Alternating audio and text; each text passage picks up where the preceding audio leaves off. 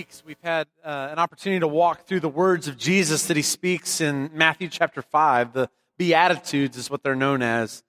Jesus pronounces blessings on certain groups of people. And we've talked about how God blesses the poor in spirit, those who are at the end of their rope. Because with less of us, there's more of God and an opportunity for his reign. We've talked about blessed are those who mourn, who actually acknowledge the pain in their lives because there's comfort that comes to those. We've talked about God blessing the meek and that they inherit the earth, which is so counterintuitive to our lives because we know the powerful reign in our world. But in the world to come, we trust God's words about the meek reigning. Well, today we're going to take a look at the next of those. And so if you have your Bibles, feel free to open with me to Matthew chapter 5. Matthew chapter 5, verse 6. Jesus says, "Blessed are those who hunger and thirst for righteousness, for they will be filled." Let's pray together as we open this time in the Word. God, we thank you so much for this time of worship we've had to remind ourselves of the world as you see it, to remind ourselves and reframe our vision, God, to see the world as you see it, right side up. God, our world looks nothing like these statements of Jesus. And it becomes very hard to trust these words unless we are reformed in our vision, unless you encourage us and you work through us to see the truth of these statements. And so today, God, would you affirm these truths in our lives? Would we plant them deep down?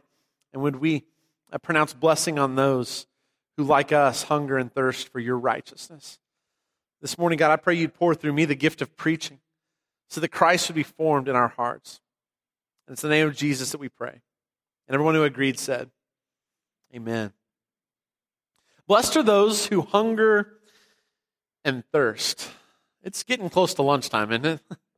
You know what it is to hunger and thirst. God's given us bodies that actually let us know when it is we need to fill ourselves with more food, to know when we need to fill ourselves with more drink. It's a gift, these hunger pains that God offers to us. And thankfully, few of us have known the situation of being hungry and being thirsty and not being able to fill our bellies with food and drink. But we know this is a reality in so many parts of our world. Our problem isn't so much a society of scarcity, of not being enough. It's a society of abundance. And so for us, it's not so much hunger, it's the cravings that become the deeper issue, right? And I want to define those two things because I think it's really important to see this distinction between what Jesus is talking about and sometimes what we hear. You see, hunger is the feeling we have when we need food to function well in our bodies. But a craving is a feeling we have when we want or desire certain kinds of foods. How many of you know what I'm talking about? State Fair of Texas time, right? I know what it is to crave and desire. Some of you have had a craving this week, probably, you could probably say, right? Some of you have given in to a craving this week that you've had. And some of you right now are already planning lunch. In fact, I'm feeling hungry right now, much more than first service, because this is how our bodies work. We have a desire for things, but also cravings for things. But the problem comes when our desires compete with one another. And you know what this is like, right? To have this desire for one thing, to have a desire for another thing, and that battle that rages between the desires that are given to us. The desire to lose weight on the one hand, but the desire to finish off the Bluebell ice cream on the other. The desire to remain pure in some way, but the desire also in our lives that is impure to somehow dirty our lives, not follow God's commands as well as we can. We have desires that wage war within us. So this morning I want to ask you that question. What is it that you desire? What is your greatest craving in life? What are you hungry and thirsty for? It's not just a 21st century reality, cravings. This has been around for a long time now. In fact, in Scripture, it talks about this craving, this war between our desires that happens. The Apostle Paul writes in the book of Romans about this whole concept, his personal struggle that he acknowledges. If you have your Bibles, open with me to Romans chapter 7. Romans 7. I want to read beginning in verse 21 about Paul's internal struggle that he describes. Maybe you find yourself in these words. Again, Romans 7, verse 21. "So I find this law at work. Although I want to do good, evil is right there with me. For in my inner being I delight in God's law, But I see another law at work in me, waging war against the law of my mind and making me a prisoner of the law of sin at work within me. Paul describes this war, and how many of you know what that's like? To desire one thing that's a righteous thing perhaps, but then to have the desires of this world that compete with those desires and the struggle. Sometimes we give in and we say yes to the desires that are not to our health. Sometimes we choose the right desire. But it's not just Paul who speaks about this. People have been talking about this war within us for generations. In fact, Aristotle put it this way. He said, it's the nature of man not to be satisfied. And most men live only for the gratification of it. And if you're not familiar as much with Aristotle, maybe it's the Rolling Stones for you, right? I can't get no satisfaction. And Bono put it this way in one of his songs, I still haven't found what I'm looking for. All of these are statements to me that are trying to say the same thing. We have these desires, and yet we're seeking fulfillment, and we don't seem to find fulfillment in this life in the ways we really hope we will. And I believe all of us, we're hardwired to be insatiable, wanting creatures, machines in a way. And culture doesn't do us any favors here, right? Because so many businesses have made their billions off this war within our bodies. They know how to pitch that message that they have in order for us to buy in and feed that craving, that instant gratification. I mean, look around you at how advertising works, right? It's not usually the product itself. It's something else that draws us to it, whether it's a promise of certain kind of life or a joy in the moment in some way. From commercials to billboards to even how supermarkets are designed, right? They never put the staples of milk at the front of the store so you can grab. No, you have to go all the way to the back of the store. And likely your craving meter's gonna go up at some point as you're making your way to the milk, especially if your kids are with you, right? They know how to do that. So then you bring all these other things, your cravings are desiring, and then you get to that line where you've got to wait, and what's in front of you? Of course, the chocolate, the candy bars, the gossip magazines. All of these things as we're waiting as a reminder of we're impulse buyers, and people know how to market to us in that way. We know we have these desires that wage war within us, and the Bible is very interested in that feeling that we all have. In fact, there's an entire book of the Bible that's written that's really about this whole topic. It's the book of Ecclesiastes. Ecclesiastes is written by King David's son. He's named Solomon, and Solomon goes on this pursuit of trying to fulfill himself through all kinds of different routes. He tries to pursue it through work and through money and through pleasure, and he does all these things, and in the end, he has something to say. I'd encourage you to read all of this book later this week, but I want to just give you a teaser this morning about this war within him. Ecclesiastes chapter 2, beginning in verse 10. This is how he sums it up. I denied myself nothing my eyes desired. I refused my heart no pleasure. My heart took delight in all my labor, and this was the reward for all my toil. Yet when I surveyed all that my hands had done and what I had toiled to achieve, everything was meaningless, a chasing after the wind. Nothing was gained under the sun. In other words, he still didn't find what he was looking for. Now, if you can identify with Aristotle or Solomon or Bono or any of these statements, then you can really hear again in a different way the words that Jesus spoke in Matthew 5, verse 6.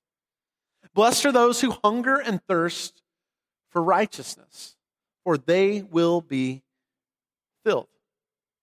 Now, Jesus isn't promised to the hungry or thirsty alone. It's a specific kind of hunger and thirst. It's specified here. It's a hunger and thirst after righteousness. Now, this word righteousness needs some explanation. First of all, Jesus doesn't say, blessed are the righteous, does he? I mean, it's not a condition we finally get to and we're approved and blessed. What Jesus says is, blessed are those who hunger and thirst for righteousness. Blessed are those who are on a path, who desire and hunger and thirst for these things. It's not some kind of thing we arrive at. We're on a journey and a pursuit of the righteous life of God. Jesus doesn't seem to be announcing his blessing on those who've received some kind of level of moral perfection. No. It's those who are seeking, who are moving in a direction, whose lives are pointed towards righteousness. Now, if I were to ask you this morning, what are your 5 greatest desires in your life? What are the 5 things you hunger or thirst most for? I bet you could give me a list of those this morning. And my curiosity is, where does righteousness stand on that list? Is it in your top 5?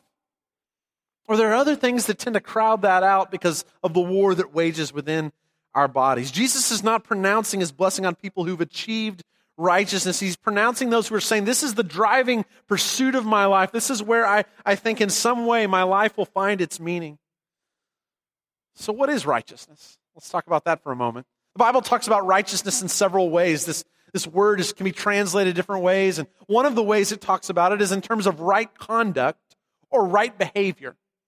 So a righteous person is the one who stays on the right path, who does the right thing. A righteous person is the one who pursues the path of God. And so it's about behavior. It's an individual pursuit in that definition of it in some ways. Someone who does the right thing. The second way the Bible talks about righteousness is as a right relationship. This is more of a legal term, actually, in Scripture.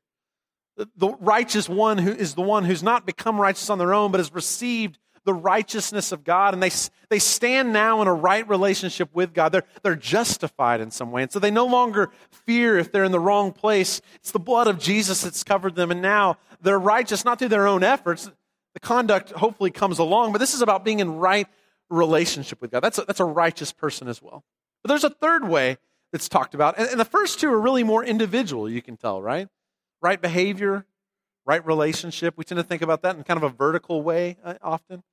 But the third of these is really more of a communal understanding of righteousness. And that third way is to understand righteousness as justice. Justice. Now that term justice probably is not used in the translation because it throws us off in American culture. When I think of justice, I think about a gavel, and I think about a bench, and I think about a judge, and I think about attorneys. I think about a legal scene in many ways just like this. It's more about punitive justice, making sure that justice is served to those who do wrong. But Scripture has a bigger picture of what righteousness is in the terms of justice. Justice is feeding the hungry. Justice is caring for the needy. Justice is freeing those in bondage. Those are examples of justice. And so what that kind of justice is taking a wrong situation and trying to make it right, which comes to that whole idea of righteousness, right? Righting wrongs, making sure those who don't have enough or who've been a part of injustice or been wronged in some way receive something that's right. That's a restorative justice. That's different than punitive justice. So when Jesus is talking about the term righteousness, he's drawing on the Old Testament ideas where these are almost parallel terms. There's a righteousness of conduct. There's a righteousness of relationship. There's also this righteousness that is justice, of doing things right in the world, of stepping up and speaking up for those who don't have a voice. With that background, listen again to what Jesus is saying. Blessed are those who hunger and thirst for righteousness, for they will be filled. Or another way to say it, blessed are those who hunger to do what is right. Blessed are those who desire to be in a right relationship with God. Blessed are those who crave to make the world a more just place. So are these the kinds of things that are in that top 5 list for you? Are these the driving impulses of your life? Here's what I'm finding is true in my relationship with God is I'm discovering that God is much less the picture I had growing up than what I thought he was. I remember thinking of him as this stern judge up in the heavens with his long white beard, and he just seemed kind of stern and unmoved, more like Zeus than anyone else, honestly, if I think back. But God is not a coercive God. This is what love requires. Love requires a choice for people to decide, are they going to choose to be in right relationship or not? This is true in our marriages, right? It takes two to be a part of this relationship. And part of love is a risk because that risk demands that the other one may not return what you're willing to give. And so love is never a coercive act. Love is an act that allows the other to be free and choose freely to pursue the relationship as well. God does this, right? Love means allowing us the freedom to choose. And so when we hunger and thirst for righteousness, God is happy to fill us. That's the promise of Matthew 5:6.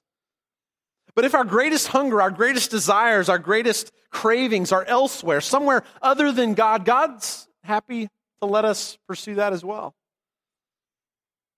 God gives us the desires of our hearts when they're Him, but often when they're other things as well. And that's not always a good thing for us, is it? I want to point to several scriptures that talk about this idea of God handing us the things we desire, some good, some not so good. One of those comes from the book of Psalms, Psalm 81. The psalm is God's statement to Israel about them leaving bondage and the decisions they've made to kind of pursue and desire other things than God himself. So they've been freed from Egypt. Listen to what Psalm 81 says, reflecting back on that time. Verse 9. You shall have no foreign god among you. You shall not worship any other god than me. I'm the Lord your God who brought you up out of Egypt. Open wide your mouth and I will fill it. But my people would not listen to me. Israel would not submit to me. So I gave them over, listen to that language, I gave them over to their stubborn hearts to follow their own devices. Israel worships other gods. They pursue other routes. Their desires are not, and cravings and hunger is not for God himself. It's for the gods of the other nations, and it doesn't turn out well for them. But God doesn't hold them back. He doesn't coerce them back into relationship. He allows them. He hands them over. He gives them over, Scripture says. He gives them the desires of their hearts. See, one of the worst things God can do for us is to give us what we crave most. It happens again later on in Scripture. In the book of Romans, Paul's writing to the church at Rome, and he talks about this whole idea of what God gives us. He gives us what we desire most. Romans 1, verse 21, I'd like to start reading. That's what Paul writes. He says, for although they knew God, they neither glorified him as God nor gave thanks to him. But their thinking became futile and their foolish hearts were darkened. Although they claimed to be wise, they became fools and exchanged the glory of the immortal God for images made to look like a mortal human being and birds and animals and reptiles. Sounds like Israel, doesn't it, right? Therefore, what does God do? God gave them over in the sinful desires of their hearts to sexual impurity for the degrading of their bodies with one another. God gave them over. God gave them what they wanted. See, whatever you learn to crave is going to set the course for your life in ways you may not even imagine when you first start on the road of pursuit. And often, what we find out in Scripture is you'll get what you crave. You'll get what you desire. The longing of your heart is something you'll pursue, and you may even find it. It may just cause more destruction than you ever imagined when you pursued it for the first time. But if you crave pleasure through sex, my guess is you'll find ways to discover that. You'll find ways to walk through that. You'll find ways to pursue it. You might even find it, but it might just lead to your destruction in ways you never imagined when you first stepped down the road. The same is true of all kinds of addictions, really, isn't it? I mean, if you crave alcohol outside of God's boundaries, my guess is you'll find ways to feed that craving, but when will you know you've had enough? When does the road of destruction stop and you finally say, I finally feel fulfilled? I finally am full on this. Or maybe it's money that you think. Maybe money's the route. If I can just get enough money. The problem is, when do you ever have enough money? The line just keeps moving as you rise up the ladder. God may give you the very thing you desire most. The problem is it will never fill you in the same way that righteousness will. Solomon denied himself nothing his eyes saw. And in the end, he says, everything was meaningless. See, the worst thing possible in our lives isn't to fail. The worst thing possible in our lives is to succeed at all the things that don't matter. At all the things that won't fill us in the end. It's a life's pursuit all in one direction that never fills us up. There's never enough of it. Because here's the truth. You'll find what you're looking for. If you look for reasons to be grateful, you'll be amazed at the number of things that you can have gratitude about. All kinds of gifts that you never saw until you pointed your eyes in that direction and started to name the gifts in your life. If you want to be cynical, you'll find all kinds of reasons to be cynical. Because what you set your eyes on, what you look for, you will find. If you look for excuses, there are plenty of excuses, aren't there? All kinds of excuses that you can give for why it didn't pan out. And if you look for reasons to be hopeful, you'll find so many reasons for hope as well. What we see in the world says much more about us than it does about the world. It's what we set our eyes toward. You will find what you look for.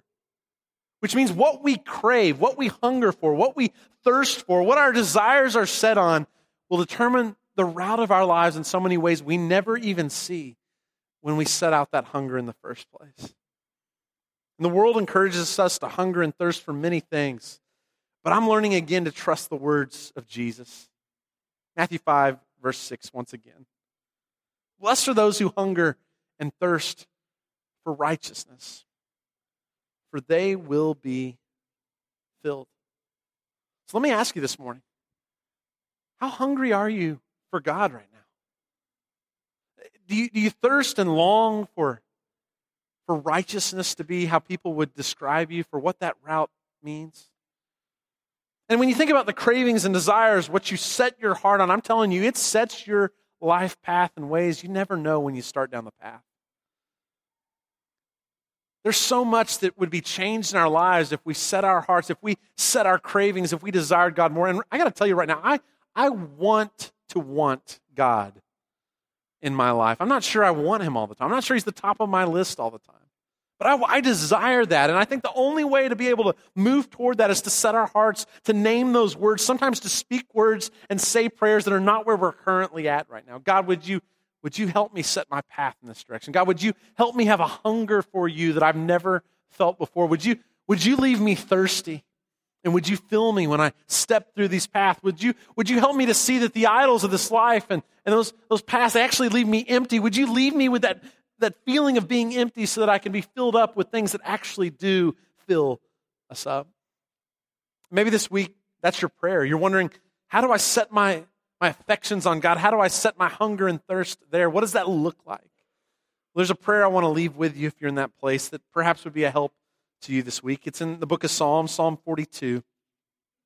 It's probably a passage you've memorized if you've been in church very long, because we sing songs from this very chapter, from this very psalm. Psalm 42, verse 1. As the deer pants for streams of water, so my soul pants for you, my God. My soul thirsts for God, for the living God. Where can I go and meet with God? So today, I leave you with that prayer. I want us to pray that prayer as we leave. And I want to pronounce the same thing Jesus did. Again, I don't know where you are. I don't know how your affections need to be turned. I don't know where your path is leading. But I want to tell you, I believe this path of righteousness, this hunger for righteousness, for justice, for things to be made right, is a path that will fill us in greater ways than any other thing we pursue. I'm trying to discover in my own life, how do I set my life on this course? Our little ones are learning a passage right now in children's ministry. Proverbs 3, 5, and 6. Trust in the Lord with all your heart, and lean not on your own understanding. In all your ways acknowledge him, and he'll direct your paths. And this desire, God, I want to pant for you as a deer pants for streams of living water. Congratulations this morning, church.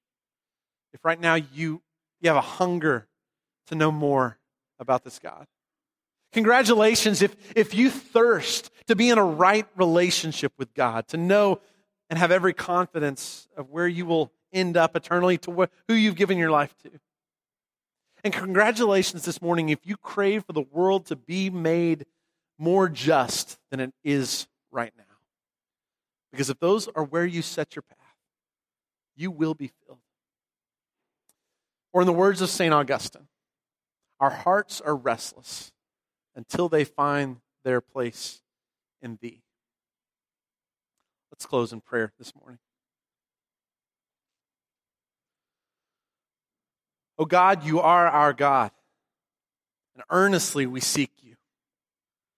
We long for you as thirsty people of the desert long for water, in a dry and weary land where there is no water. We desire to hunger and thirst for you more. We say these words, yet we don't know how to walk this path, all of us. God, we desire to be in right relationship, to confess that we're not enough on our own, and we need Jesus to come and save us every single day from ourselves. And God, right now we have a fire in our bellies as well, because we see the injustice in the world. We see the mistreatment, God, of people who don't have a voice and don't have power. And we want to speak up for them as well. We crave for their situation to be made better. That's what righteousness is. So God, this morning, would you fill our hearts as we pursue this path? Would we leave today with a hunger, not just for the food our bellies will be filled by with food, but may our bellies be hungry still for you, for your word, thirsty for you and the great gift you give. Thank you so much for Jesus. Thank you for the longing and the pain in our lives, because that pain reminds us, God, that we are not yet filled. We've not yet come into your kingdom in its fullness. So God, would you pour into us your drink? And would you give us your food, the bread of life? And would you give us your promised Spirit, God, so that we might walk with the Spirit to make this world more right than it currently is. God, we love you. We thank you for Jesus. We thank you for your Holy Spirit, and we ask for that help in our lives of your Spirit right now. It's in the name of Jesus we pray. Amen.